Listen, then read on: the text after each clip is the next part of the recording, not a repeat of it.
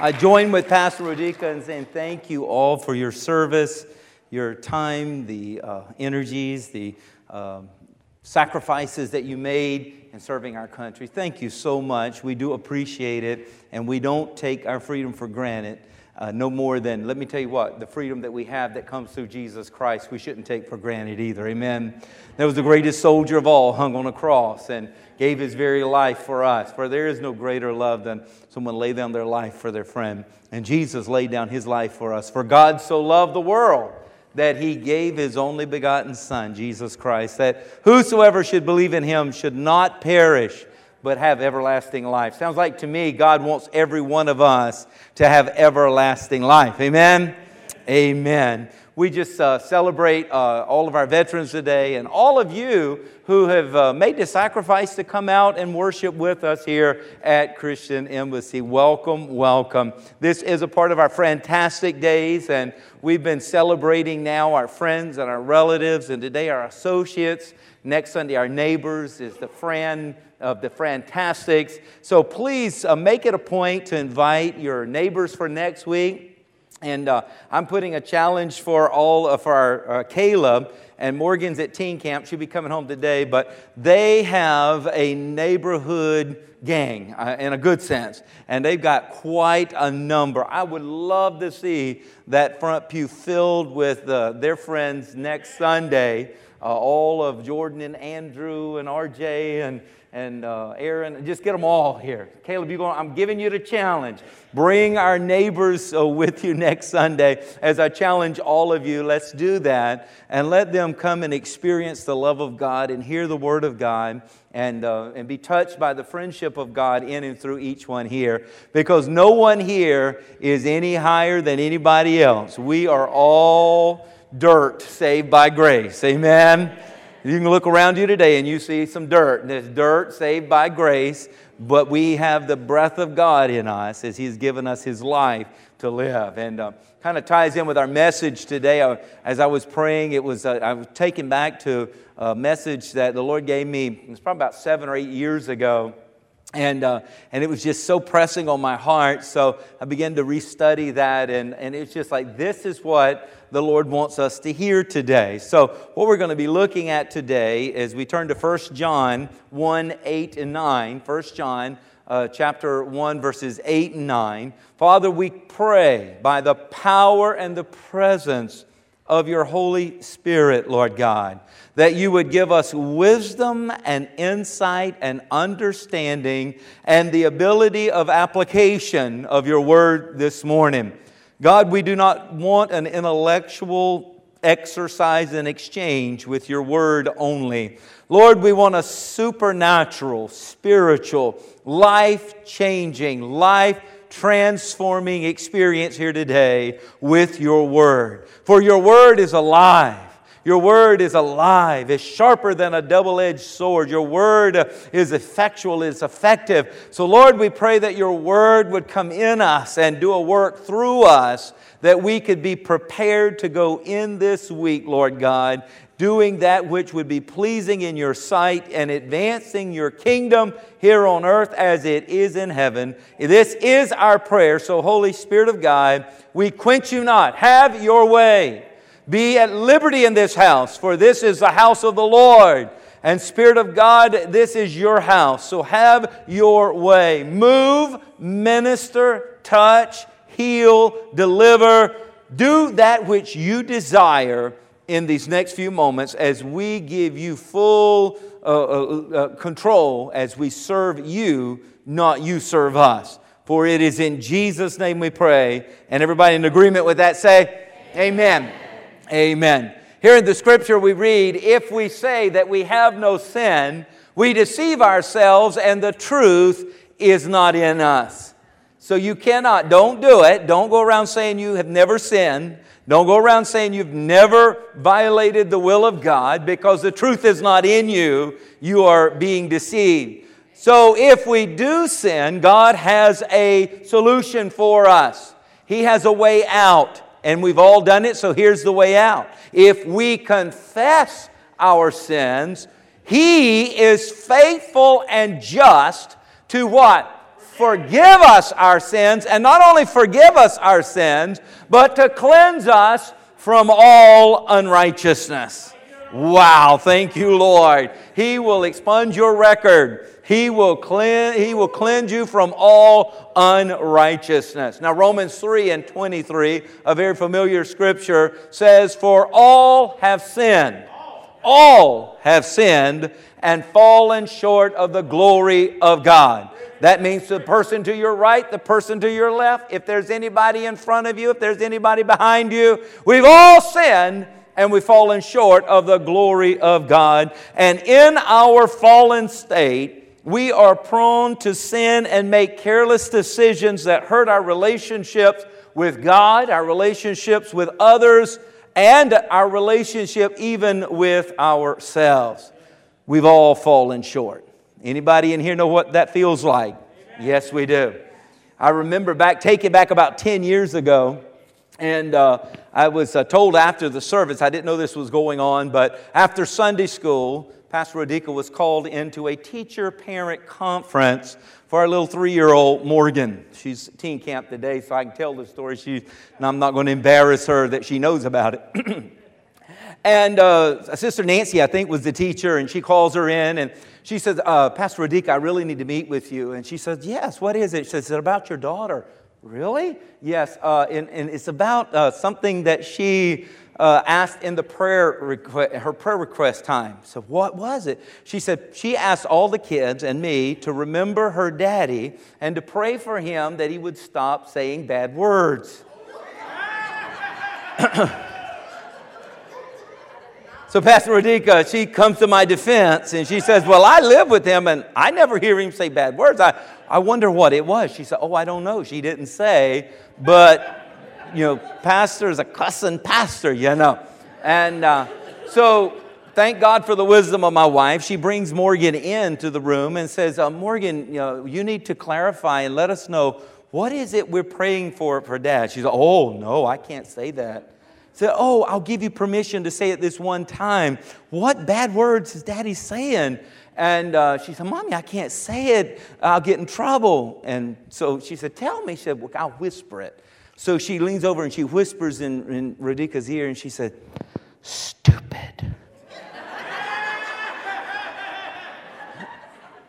So Pastor Tim's saying the S word, and the S word is stupid. And that is true. I did have a rule in the house. I don't want our kids calling each other stupid. And, that. I said, that's a bad word. And in a little 3-year-old mind, that's a bad word. And here, now all these kids go home and tell their parents that we praying for Pastor Tim to stop cussing. And I don't know how many, where all that went, but nonetheless, we're still here. Well, what I want us to look at today is a message I've entitled, Oops, Stupid Hurts. Oops, Stupid Hurts. And how many of you, if you walked up to this vending machine, would be tempted to put some money in? What would you do? Test your stupidity. Insert $100. Now, one of Townsend's first businesses he ever owned was a vending machine, a vending business, and he started with the old crank ones that had the corkscrew things that you had to spin it out. And so, Townsend, here's you an idea right here, and you might get some money out of that nonetheless. But how many of you have ever done anything stupid? Okay. Webster's dictionary defines stupid as given to unintelligent decisions or acts, acting in an unintelligent or a careless manner. Some of the synonyms would be airhead, bird brain, bonehead, brain dead, brainless, knucklehead. And there's some other synonyms that I can't say, or my little daughter will have us in a teacher-parent meeting again. So we'll leave those alone. But again, how many of you have done anything stupid? I want you to raise your hand. Keep your hand up. This is therapy. Okay, we're going through therapy right now. Now look around you. While your hands are up, look to your right or left, or see if anybody has their hand down. Now, if they have their hand down, they have a problem more serious than you. They're a liar. They are a liar. Okay, you can put your hands down. Wow. Oh, my. When I was a teenager, I don't know why. I don't claim it to be goodness or anything, but I always was a rule follower.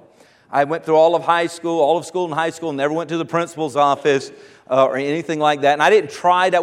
It's just my nature. I like the rules. I like the road that's paved. It's easier to travel the road that's paved than to try and climb the rocky crags around it and get there at a shorter, harder journey.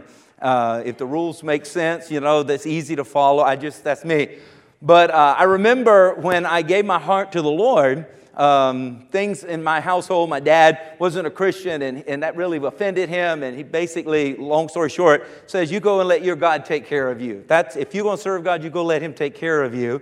So the Lord supernaturally took me. I'm still in high school and working at a grocery store as a bag boy. And the next thing you know, they're calling me in, giving me an assistant manager's position with salary and a profit sharing and all this stuff, insurance. And then I'm working with some local restaurants and giving them their meat supplies and stuff through my meat market. And one of them calls me in and gives me half of their restaurant if I'd come over to them.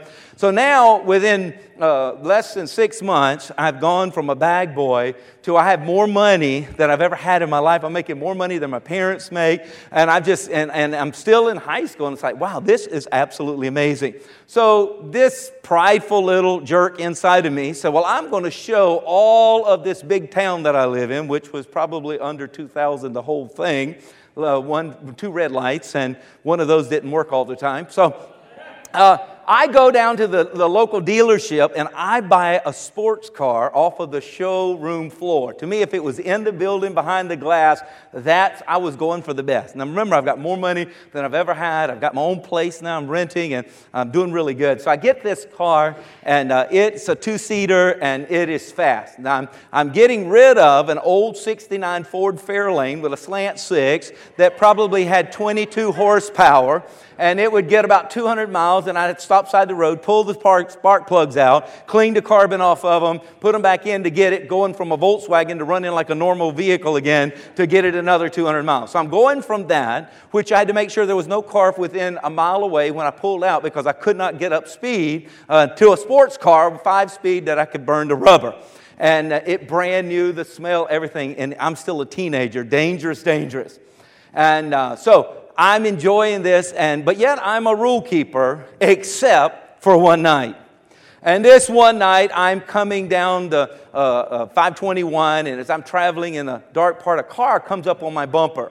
And undoubtedly, it was some young people that wanted to race me because I got this sports car. They didn't know who I was, but they saw the car. And they're like almost running into my back bumper. And I'm thinking it's an emergency, so I'm slowing down so they could pass me, but they never passed me. They slow down. So then I speed up, and they speed up, and then I said, okay, you want to play that? Now, this is when I stepped into stupid, okay? And I popped it down, and here we go, and I leave them in the dust. And as I'm looking in the rearview mirror, watching their headlights get smaller and smaller and laughing, I then look and see nothing but blue lights. And it is not Kmart Blue Light Special. And I've got 3 patrol cars. I don't know where they came from, but they think I am in flight, and they're going to have fun because they were bored out on these country roads. They run me down, run me off the road, throw me over the hood of the car, and they pat me down, throw me in the back of the car, and scream at me and call me every name you could imagine. And I'm trying to explain to them what happened, and they tell me, quite frankly, shut up. Shut up. If we'd have left up to you, you'd have killed somebody. Left up to you, you'd have killed yourself. Shut up. And they throw me in the back of the car, and they're taking me to the police department, to headquarters, the jail. And so here I am, the guy that never went to the principal's office, and I said, you know what, if I'm going to make a mark, let's make a big one, And then I'm being hauled off to jail. And so they take me to jail, and then they begin to discuss, that you don't have any record, you have nothing, all this stuff. So we're going to work with you. We're going to not make this a reckless charge. We're not going to make this racing and all this. We're just going to have a fine. You need to pay $100. We'll let you go. And so I go through all my wallet and all my little caveats that I have money, and I have $97. And they're like, it's $100 or you got to stay tonight. And I said, will you take a check? And they laughed. They laughed. Now, I thought checks were good, but they laughed. They said, yeah, really? You think we're going to take a check from you? So I had to call, but I didn't call my dad. I called my granddad on my mom's side. And I said, Pop, it's after midnight. They go to bed at 11:30. When the news was over 11:30, they went to bed. That's how it worked always, never any exchange. So after midnight, I know he's already asleep. But I called him and I said, Pop, this is Tim. And he said, yeah, what in the world are you calling me this late for? And I said, well, I'm at the jailhouse. And he laughed, yeah, right, you. Now, your brother Jim maybe, but not you. I said, Pop, I'm not lying. I'm at the jailhouse, and I need $100. Actually, I only need $3 to get out of here. $3? What did you do, jaywalk? I said, no, I got to have $100. I only have $97. I'm $3 short. And so he laughed. He said, are you really there? And I said, yes. He said, where at? And I asked them. They said, such and such Merriman Road. I still remembered. I still need therapy. Somebody help me out here. So I said, yes, sir, it's such and such Merriman Road. He says, that's where the sheriff's office is, or the police department. I said, that's where I'm at. He said, okay. So about 20 minutes later, he comes in, and he's laughing walking through the door. And he says, y'all don't know, but this is squeaky clean Tim. They call me another nickname. I'm not going to tell you what that was, because then you'll call me. So it wasn't Tim, but he used the nickname. And he says, this guy's never done anything wrong. This is so cool. And I'm like, Pop, stop it, He said, I think I'm going to let y'all keep him. He had $3. He said, no, I think I'm going to let y'all keep him. And they knew him, and he knew them. So, long story short, I did get out. They didn't lock me up. They didn't fingerprint me. I don't have a record, praise God. But in a matter of seconds from popping the clutch and gearing it down and hitting the gas, I went from the guy who didn't have a record to being slammed on a hood, patted down, backseat of a patrol car in the police station about to be locked up, just because I did something stupid. Let me tell you what, there's a sin nature in every one of us. And if we are not careful, we will allow that sin nature to cause us to do, say, act, or not do something that can affect the rest of our lives. So if all of us have sinned and all of us have fallen, we've fallen short, let me tell you what, I say if that's something inevitable for all of us, let's learn some lessons along the way. Amen? So I want us to look at some lessons learned, and the first one is this. If you make a mistake, if you sin, if you fall short, be responsible. Be responsible. I was telling the men at the men's advance a couple of weeks ago, we got to learn to man up. And for you women, you got to learn to woman up, if we can say it that way. We got to take responsibility. Look at what the Scripture says in Proverbs 28:13. He who covers his sins will not prosper. If you hide it, if you cover it, man may not ever see it, but God sees it. What are you doing today that is displeasing to God? Even if no one has caught you, even if no one knows about it, God knows. And if you cover it up, God says you're not going to prosper. So he says, following that, if you will confess your sin, but whoever confesses and forsakes, you'll not only just confess it, you got to forsake it. You got to turn your back on what was wrong. You got to turn your back on what is displeasing to God. You will have mercy. There's mercy flowing from heaven today. There's a river of mercy that will begin to flood your dry place in life and bring you refreshing from God if you will confess your sin to Him and forsake your sin and not cover it up. Take responsibility. Amen. Now, I know our nature is we want to lash out around others, or lash out to others around us, or we want to blame others. What happened when God came to Adam? Adam says, it's the woman you gave me. It's the woman's fault. He goes to the woman, it's the snake you created. So ultimately, it's your fault, God. And we've got our sin nature wants to blame others. You've got to learn to take responsibility. There are two responses that are normal, and I pray you choose one over the other, but two responses are normal when we do something stupid. The first one is, if you're not careful, you want to run from it. You want to hide. You want to cover it up. And Adam and Eve, they go and hide themselves behind the tree, hide themselves behind fig leaves. They're trying to hide themselves from God. But let me tell you what, there's an old saying that says, when you mess up, fess up. When you mess up, fess up. Confession is where change of heart begins. But then you've got to forsake. You've got to repent. You've got to turn from it. You can't keep going down the same path. So don't run from your responsibility. Run to God and be responsible. Or the second thing we see people would do, and this is what I pray you will do, is learn from it. Learn from it. If you'll take responsibility, you will learn from the mistakes you've made. I've learned now that when you are on the highway, pay attention to the speed limit signs. I was recently, been here 25 years. Somebody knows my pain. I heard you right there. Stupid hurts. Last year, I was traveling down Centerville Turnpike, going out to Northwest River Park for a church picnic. Man, this is all godly, right? I should have had the angels riding with me, singing hallelujah. But for some reason or other, I'm used to traveling Mount Pleasant. The speed limit's a little higher there. And I'm not breaking a bad speed limit, but I'm breaking the speed limit on Centerville Turnpike down here going through the country. And a Mustang, an unidentified Mustang comes behind me with blue lights again. Took me back to when I was 17. I fell on the hood and I spread my legs. Yeah. And I actually had my cruise control set. And I'm like, what in the world is the problem? So they come up and they said, you're breaking the speed limit. I said, I had my cruise control set. Well, you had it set breaking the speed limit. I said, oh, I didn't know. Well, ignorance of the law is no excuse. So I get my first ticket in 25 years. I get my first ticket. And I'm like, I cannot believe this. I cannot believe it. And I have a friend that's a judge and here in Chesapeake. And we're prayer partners, and I'm like, oh, I hope he doesn't find out about this. Because just last week, the Lord prompted me to pray for him, and I'm always sending him stuff, but I just said, the Lord just said, I don't know if you got a case you're going through or whatever, but the Lord said he's giving you wisdom. He said, did you see my vehicle? And I said, no, I didn't. He said, well, I'm right in front of your church. I said, well, I'm not even at the church. And so we've got this, it's more of a spiritual friendship, relationship, and I'm like, oh man, I hope Judge so-and-so doesn't find out about this, but he's dealing with these criminal cases. Maybe he'll know about traffic court. So I go into the courtroom on my day, and they say, all rise for the honorable judge, and they call his name, and I'm like, oh no. So I look for the woman with the biggest hairdo, and I go and I get behind her.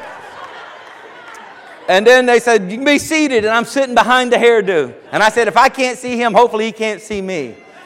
And then he says, I'm going to do something, I don't think I've ever done this before, but we're going to switch the alphabet around today. And for you who have, your alphabet, your name comes in the latter part of the alphabet, you're used to waiting a long time. Well, today's your day. So he said, everybody from M to Z, come on up and line up. So the M to Z's line up, and boy, it was quite a line of them, and they're giving their sad stories and all that stuff they're saying, and we're seeing that go through. Then he says, now everybody from A to L come and line up. Now, I'm Lambert, so it's put me at the end. I've never been at the end like that, but that's okay, and I'm hiding behind this real tall guy. And I'm like, and if he moved, I moved. And not thinking that maybe he saw the roster of who was in his court that day, and this setup is set up for me, but nonetheless, I'm the last one. And while I'm standing there, he waits till everybody that was in front of me has already got their stuff and out of the courtroom, and he's just staring at me.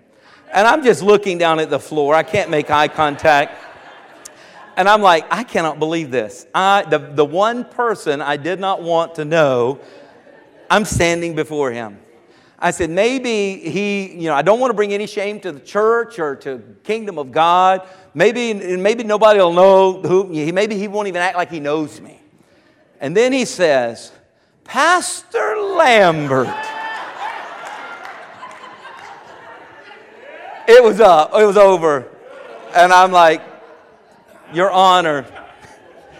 And the good news is he says, okay, you had a vehicle, calculation problems or whatever it's called.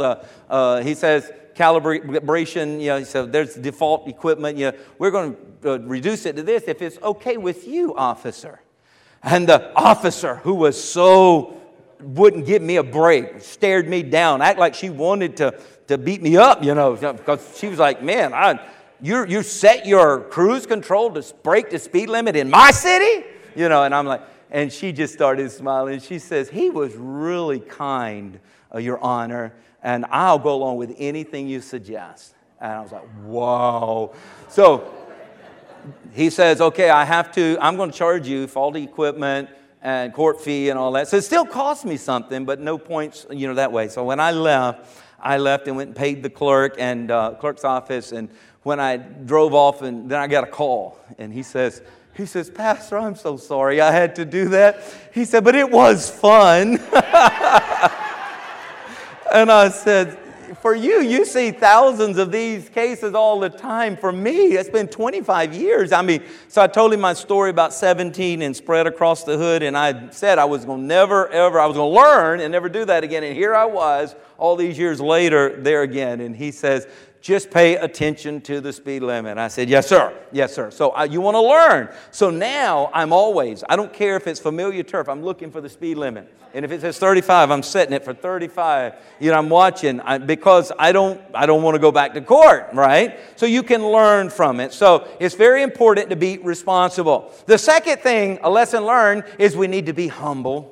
We need to be humble. It was the pride in me that was hiding behind the woman with the big poofy hair. It was the pride in me that was hiding behind the tall gentleman. Didn't want anybody to see that I have too fallen short of the glory of God and made this violation. But to be humble, and there as I stood before this judge and him showing me mercy and the officer showing me mercy in the way it was, I said, you know what? Humility is the best way to go. James 4:10 says, humble yourself in the sight of the Lord, and He will lift you up. Man, when you try to fix it yourself, when you try to hide it, when you try to deny it, when you try to blame someone else for it, you cause God's hands to be tied in helping you out. I don't know about you, but I've had others try and help me out in life, and at their best effort, it still came short. But when I've had God reach in His hand in my life, saving me from imminent death, and in so many cases in my life, I've seen the hand, God's hand is faithful. And if we will humble ourselves in the sight of the Lord, we give Him an opening to bring His hand of power and His hand of provision and His hand of love into our lives to lift us up out of that very situation. I'm telling you, there's 2 books that are being written about your life. The one that you had hoped this would be your life. These were your dreams. This was your vision. This was your desire. And then the actual day-to-day of your life. And if you compare those diaries side by side, I guarantee you every one of us would say we're walking out day by day is not lining up with our ideals that we had as we were coming into this life. But the good news is, as we look at the shortcomings and we look at our sin and we look at the times that we've made such terrible mistakes that have kept us from fulfilling that diary, the good news is this, that there's God still on the throne and God is still in the scene. And if we will bring God into our lives, there's still life, so there's still another chapter that can be written, and the latter can be greater than the former if we will put God in the center of it. Hallelujah. Amen. So we definitely want to humble ourselves before the Lord. The third thing is that we need to be prayerful. This is a lesson learned. Be prayerful. When you do something stupid in life, and all of you raised your hands, so I know you have, every one of you, and you've made a mistake, and maybe you have violated the will of God and not fulfilled the desire of God for you, come to God in prayer. Don't run from God, but run to God. Say that to yourself. I need to run to God. I need to run to God. My prayer is my declaration of my dependence on God. So when I pray, I'm saying, God, I'm depending on you. God, I'm trusting you. I'm over my head and I don't have the answers and I'm confused and I don't have the strength and I need wisdom. And you, God, are the one that can provide all of this. See, prayer is me going to the source that is greater than anything I've ever been challenged with, and that source is God. James says in James 5:16, confess your trespasses to one another and pray for one another that you may be healed. But look what he says here. The effective, fervent prayer of a righteous man avails much. The effectual, fervent prayer of a righteous man avails much. Now, how are we going to be made righteous? We come to God, we confess our sin, and He cleanses us from all unrighteousness. So He then makes us the righteousness of God in Christ Jesus, so that our prayers, fervently prayed, they are effective. They are effective. We are the connection point or the contact point here on earth to bring forth the release of everything God has provided in heaven for us. I remember the story with Elijah. If you remember back in the day, it says that God had made this decree. God says, in this covenant, if you worship other gods, I will cause the heavens to dry up and your crops will fail and your businesses will die, your food supply will die, you'll be in a bad position. He says, I do not put up with idolatry. But if you will repent and tear down the false gods, I will open the heavens and rain blessings upon you that you may prosper. Now, God had said that in covenant. Now, it comes to a day when Ahab is the king and the nation of the people of God are set up other gods to the Baals and to the Asherah poles, and they're worshiping other gods, and nothing is happening until Elijah says, God, I pray that the heavens would be closed off as this idolatrous nation has turned their back on you. And it will not rain again until that changes. Now he prayed that, which came in alignment with what God's decree already was. So there was a contact point on earth that brought the will of God in heaven on earth. And the heavens were dried up. And the Bible tells us for 3.5 years it did not rain. I'm telling you what, they were a stubborn people. To go with business decline and food supply decline and all of the sufferings they had to go through from year 1 to year 2 to year 3, there was a hard-hearted people and hard-headed. But it finally gets the attention of the king that we've got to have help. And Elijah comes before him and says, I can bring you help, but this is how it's going to come. We got to address the idolatry problem. And Ahab says, what do you mean? He says, I'll do a challenge. Remember Mount Carmel? You bring your prophets there and let them see if their God can bring down fire to consume the sacrifice. And whichever God can consume the sacrifice with fire, let that be the God the nation worships.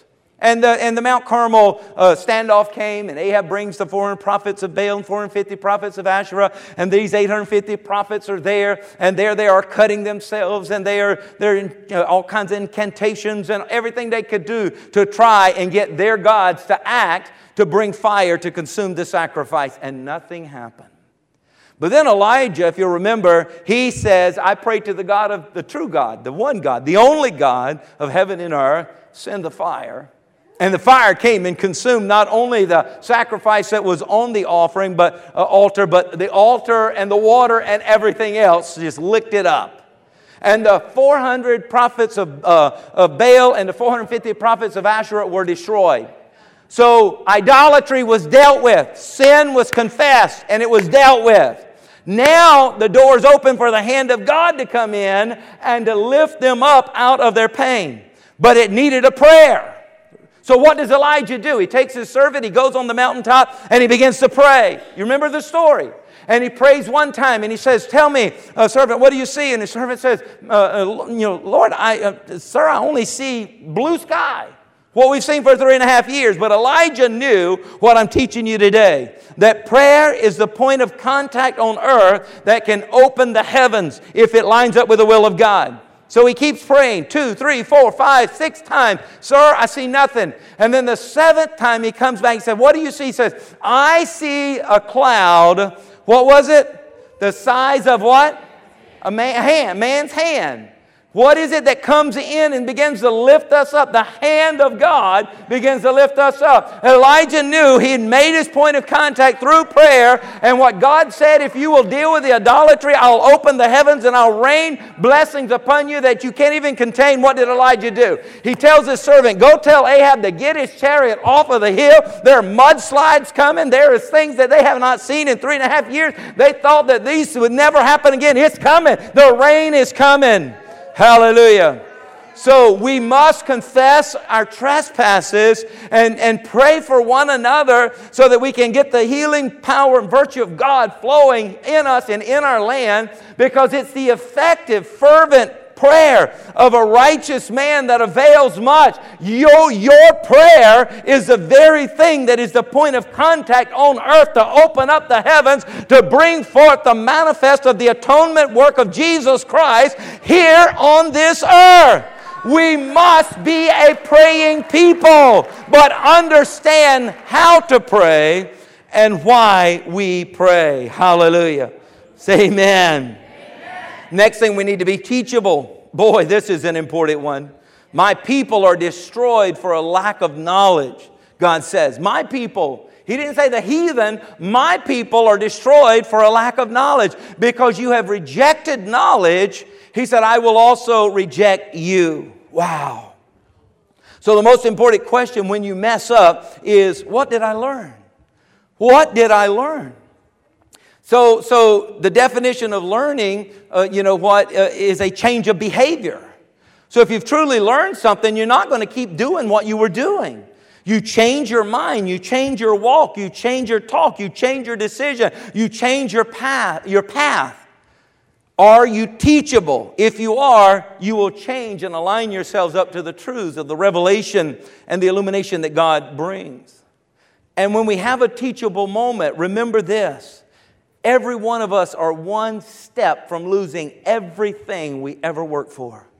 I was one step from having an accident, whether a deer ran out, or whether a dog ran out, or whether somebody was pulling out of their driveway late that night and me running that sports car as fast as it would go. I was just 1 second or less than a second from death. I was doing a very foolish thing. I was violating the very law of the land, and I was doing that out of a prideful, kind of a pompous attitude that I've got something better than you. I'm going to show you who can go the fastest on this road. I was steps at 17 years old from losing everything. Someone who had almost died through a suicide attempt just months before that, where the hand of God saved my life. Now I'm being careless. I'm being careless. And no hand came through the top of the roof of my car to save me that night, but the hands of 6 or 8 officers got laid on me that night. You must be teachable and understand that life is so precious and it is so important. I say it's time we sober up and realize that there really isn't any playground for living a careless life. That we need to live our lives on purpose. We need to live our lives careful, and we need to live our lives in a way that brings glory and honor to God. Amen? Because it is so very important. Another thing, as I was teachable, I learned to stop being judgmental. Man, let me tell you what, it's easy for us to pass judgment on others. It's so easy for us to try and take the pole out of the speck out of somebody else's eye, say what they can't do, what they're not doing right, what they should change, when we got a telephone pole in our own eye. Not that we're not to help others, but God says first, humble yourself first. You need to take the pole out of your own eye. Take that plank out of your eye so that you can help assist someone get a speck out of their eye. Boy, I was standing in that courtroom and I was very humbled, and I'm like, man, I'm not going to, if I see somebody come out of a courtroom or somebody tell me they had to go to court, I'm not going to be judgmental. I'm not going to say, oh man, they must be evil. They're these evil lawbreakers, because here I am right here with all of them. Right here looking on the board to see which courtroom I'm in, right with everybody else. And I learned my lesson. I'm not to go around passing judgment, but I'm to humble myself and offer to them what God does and what God has for us when we do fall. You know, I want to share a couple of funny stories for you. Nobody laughed in the first service, so I hope you will actually be more awake than them and help me out, because these come straight from the horse's mouth. I promise you. Okay. One day I was walking down the beach with my friends, and one of them shouted, "Look at the dead bird!" And someone looked up in the sky and said, "Where?"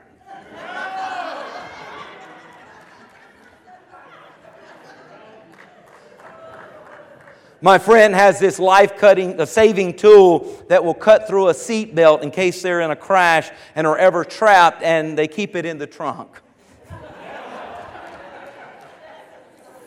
Once I got off of my plane as we landed at the airport, and I couldn't find my luggage there at the carousel, so I went to the luggage department and I told the woman that I've came in from such and such a city and such airport, and I've looked and all the carousel bags have been picked up off the carousel and my bags are not there. They never showed up. And she smiled and she told me not to worry, because she had trained, she was a trained professional, and their whole staff were very trained professionals, and I was in good hands. And I said, "Great." And then she asked me, "Has your plane arrived yet?"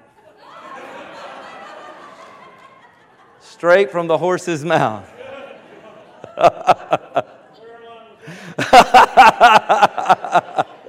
Be teachable, be teachable. Number 4, help us, Lord. The next one I want to look at is be grateful. Be grateful. Be grateful. Be grateful for what? When you do stupid things, what are you going to be grateful for? Well, you need to be grateful if you turn to God, that God won't turn away from you. Amen. He is not going to turn His back on you no matter how stupid a thing you've ever done. And you know what? You will also find that your friends will come to your rescue as well. They may be laughing at you, but they'll come offer help. My pop walked in with the $3 saying, "Keep him," but he was there to help me. Okay. And you will maybe the joke of their stories forever, but be grateful, because let me tell you what, God will not forsake you. God will never fail you. I want to tell you a few things that will never fail. Straight from the Bible here. God tells us these things will never fail, and I'm grateful for them today. First off, He says His Word will never fail us. His Word. Look what He says there. Not one. Say it. Say that. Not one. That means all of them. Not one of the good promises the Lord your God gave you has failed, is what God told Joshua. Not one. And He makes the same promise to you and to me today.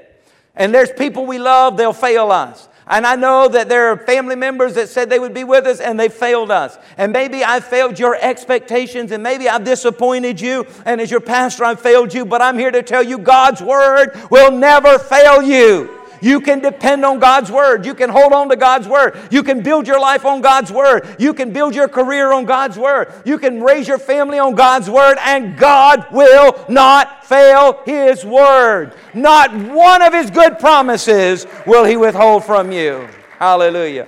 Another thing that will not fail is God's compassions. Put a plural on that. God's compassions. God has compassions that will not fail you. He says, "It is of the Lord's mercy that we are not consumed, because His compassions fail not. They are new every morning. Great is thy faithfulness." Hallelujah. Our God is a faithful God, and His compassions. Let me tell you what, He cares more about you and the pain that you're going through. He cares more about you and the setup than the setback and the heartbreak and the pain that you're going through than you would ever imagine. He is a compassionate God, and His compassions will not fail you. Every morning when you can get up, you can sing a song of praise. Great is thy faithfulness, because He is there before you, and His compassions will not fail you. Another thing that will not fail, the Bible says, is what we do for the Lord. What we do for God. Jesus said in Matthew 6:20, "Lay up yourselves treasures in heaven, where neither moth nor rust doth corrupt." Let me tell you what, when you do something, don't do it as unto man. When you give into the ministry, don't give as unto man. When you give of your service and time, don't give as unto man. When you serve in the marketplace, don't do it as unto man. When you run your business, don't run that business as unto man. You do everything that you do as unto the Lord. And what you do for the Lord, God says, I'm keeping record, and there is an interest-bearing account that is going to go throughout eternity that bring forth a blessing to you. So what you do, do it as unto God, and it will never fail. So use your time, use your talents, use your treasures for the advancement of His kingdom and His glory. There's another thing that we find that never fails, and that is eternal life will not fail. Eternal life will not fail. You can count on that. John 10:28, I give unto them eternal life, Jesus says. They shall never perish. Never, never, never, never, never. When Jesus says never, I believe He means never. Neither shall any man pluck you out of my hand. Eternal life is given to us by God. There ain't no devil can take our eternal life. There's no man can take our eternal life. I'm here to tell you we need to serve Him and honor Him and love Him and bless Him and praise Him and worship Him and live for Him every day of our lives, because He is the only one that can give us an eternal life blessed in His presence forevermore.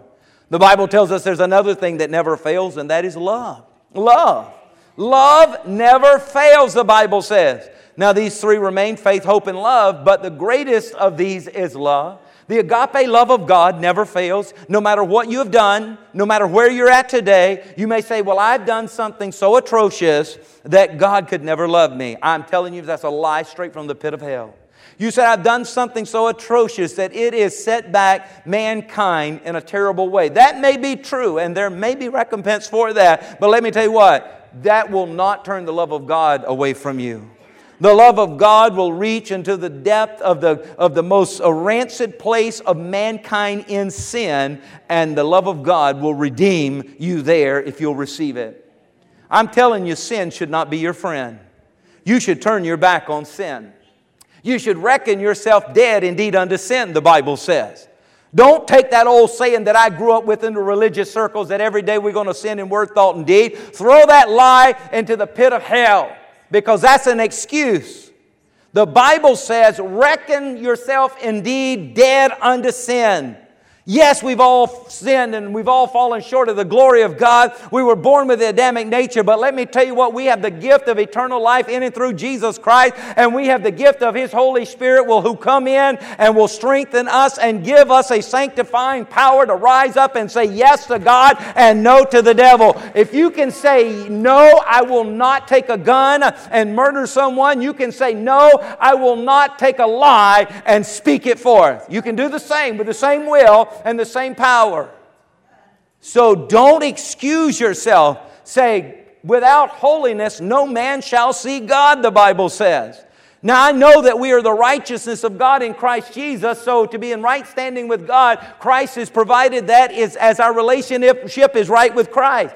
And He's also said we have a responsibility as we walk as sons and daughters of God to allow the power of the Spirit of God and His sanctification to help us to say no to unrighteousness and yes to righteousness, no to that which displeases God and yes to that which pleases God. But no matter where you are in life, if you want to right your wrong, you can know that God's love is extended unto you. And if you will receive His act of love, and you will confess your sin and receive His forgiveness, the hand of God in your humble heart will come in and begin to promote you and bring you up out of that dark place. What does the Scripture say? He lifted me up out of the miry clay, out of the pit which held me there to stay. Let me tell you what, sin is not your friend. Sin will cost you more than you were ever willing to pay. It will hold you longer than you were ever desired ever to stay.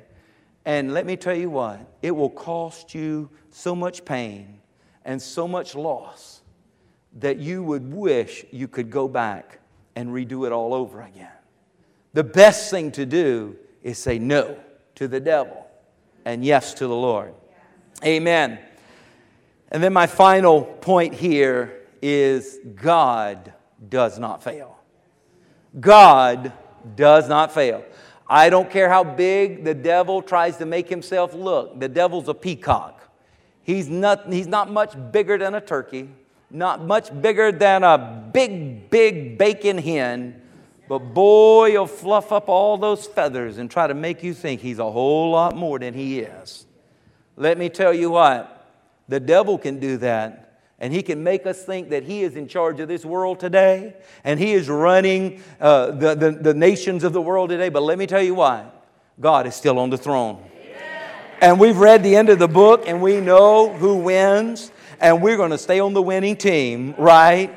We're not going to compromise and we're not going to give in and we're not going to become like the world. We're going to say our God never fails and we're going to stand strong with Him. We're going to stand with righteousness. We're going to stand with purity. We're going to stand with truth and we're going to stand with honor. Amen. Because our God never fails. Be strong and of good courage. Fear not, for the Lord thy God, He will not fail. The Bible says He will not fail nor forsake you. Hallelujah. Praise God. Praise God. Wow. Right before World War II, when Japan was invading northern China, there was this missionary teacher. Her name was Gladys Aylward. And she was there in the northern Chinese foothills and had an orphanage there, about 100 little kids, 100 orphans that she was ministering to and teaching and trying to provide for. But when Japan's coming in to invade northern China there, they tell them, you got to go, you got to go. This is a very dangerous place. So she takes those children and she tries to go across the mountain range, which seemingly was impassable, in order to get to the other side. And after several days of taking the children there, and there's no food and there's nowhere to hide, and the terrain is just so rough, it's so treacherous, it's so hard, she breaks down, she tells in her story, and she starts talking to the oldest of the orphans. There was this young girl there that was the oldest, the most spiritual, and she just starts crying, and she starts just telling this girl, I can't make it. I don't see how we can make it. And that little girl, she stands up to Miss Aylward and she says, just think about Moses. Think about how God helped Moses take the Israelites from Egypt through the Red Sea and into the wilderness. Think about Moses and how he helped them cross over. And Miss Aylward said, honey, that sounds so good. That's such a good story. But I'm not Moses. Honey, I'm just an old lady. I'm not Moses. And the little girl, as she wrote in her journal, she says, the little girl replied, Miss Aylward, I know you're not Moses, but I know that God is still God. And she said, when that little girl said that, she said that word of truth opened up her spirit and the Holy Ghost of heaven came in. And she said, as David had the strength to go and face Goliath, and as Daniel had the strength to face those lions in the lion's den, and as those 3 Hebrew children had the strength to walk into that fiery furnace, she said, I had the strength that I was going to take these children to safety because God is still God. Hallelujah. And I'm here to tell you this morning, God is still God. And no matter where you are, what you're going through, if you'll turn to Him, and if there's sin between you and Him, confess it before Him. Repent of it before Him. Turn your back on that sin and turn your face to God and be thankful that God, He is going to reach in. He's going to help lift and bring you up out of wherever you're at. Hallelujah. He says, if we say we have no sin, we have deceived ourselves and the truth is not in us. But if we confess our sins, He is faithful and just to forgive us our sins and cleanse us from all unrighteousness. Hallelujah. Would you stand with me, please? Father, we stand in your presence this day. Lord God, I don't know the circumstances and the situations in the details for each and every one here under the sound of my voice, but you do. And Lord God, you have given us a word today that your hand is ready to reach in and to begin to lift us up. Your hand is ready to reach in and begin to rescue. Your hand is ready to reach in and to bring strength and to bring provision and to bring power and to bring wisdom, Lord God. Lord, we need your hand lifting us. We need your hand steadying us. We need your hand of promotion. But you said we must first confess to you. Confess our sin to you. So Spirit of the living God, I ask you now, as I pray everyone under the sound of my voice would do, and ask the Spirit of God, show me, Lord. Show me, God, is there any ill? Is there any darkness? Is there any disobedience? Is there any sin? Is there any missing of the mark that is standing between me and you today? Show it to me. Ask the Spirit of God, who is the Spirit of light and the Spirit of illumination, to show you. Say, God, I want to know, is there anything standing between you and me? And now, as He shows that to you, you've got to repent. You've got to confess, God, I'm so sorry. God, I don't want to dishonor you. God, I don't want to be displeasing to you. God, I don't want to in any way bring harm on your kingdom. I am so sorry, God. And turn, the Bible says repent, turn from your wicked ways. Turn from that sin. Turn, say, I change my mind. I will no longer continue doing this, saying this, or not doing this, or not saying this, or not giving this, or giving this. Whatever it is, I turn from that. I change my mind, and I'm leaving here, this service, going into my mission field in proper alignment with you, God. Lord, I'm so sorry. Just tell Him, I'm so sorry, God. I have failed you. I have not lived up to what you've called me to do. I've made vows that I've not kept. I've made promises that I've violated. I have been sinning in secret, Lord. And you see it. You show me. You see it. Lord, I turn from that. I change my mind. I repent now. And I turn to you.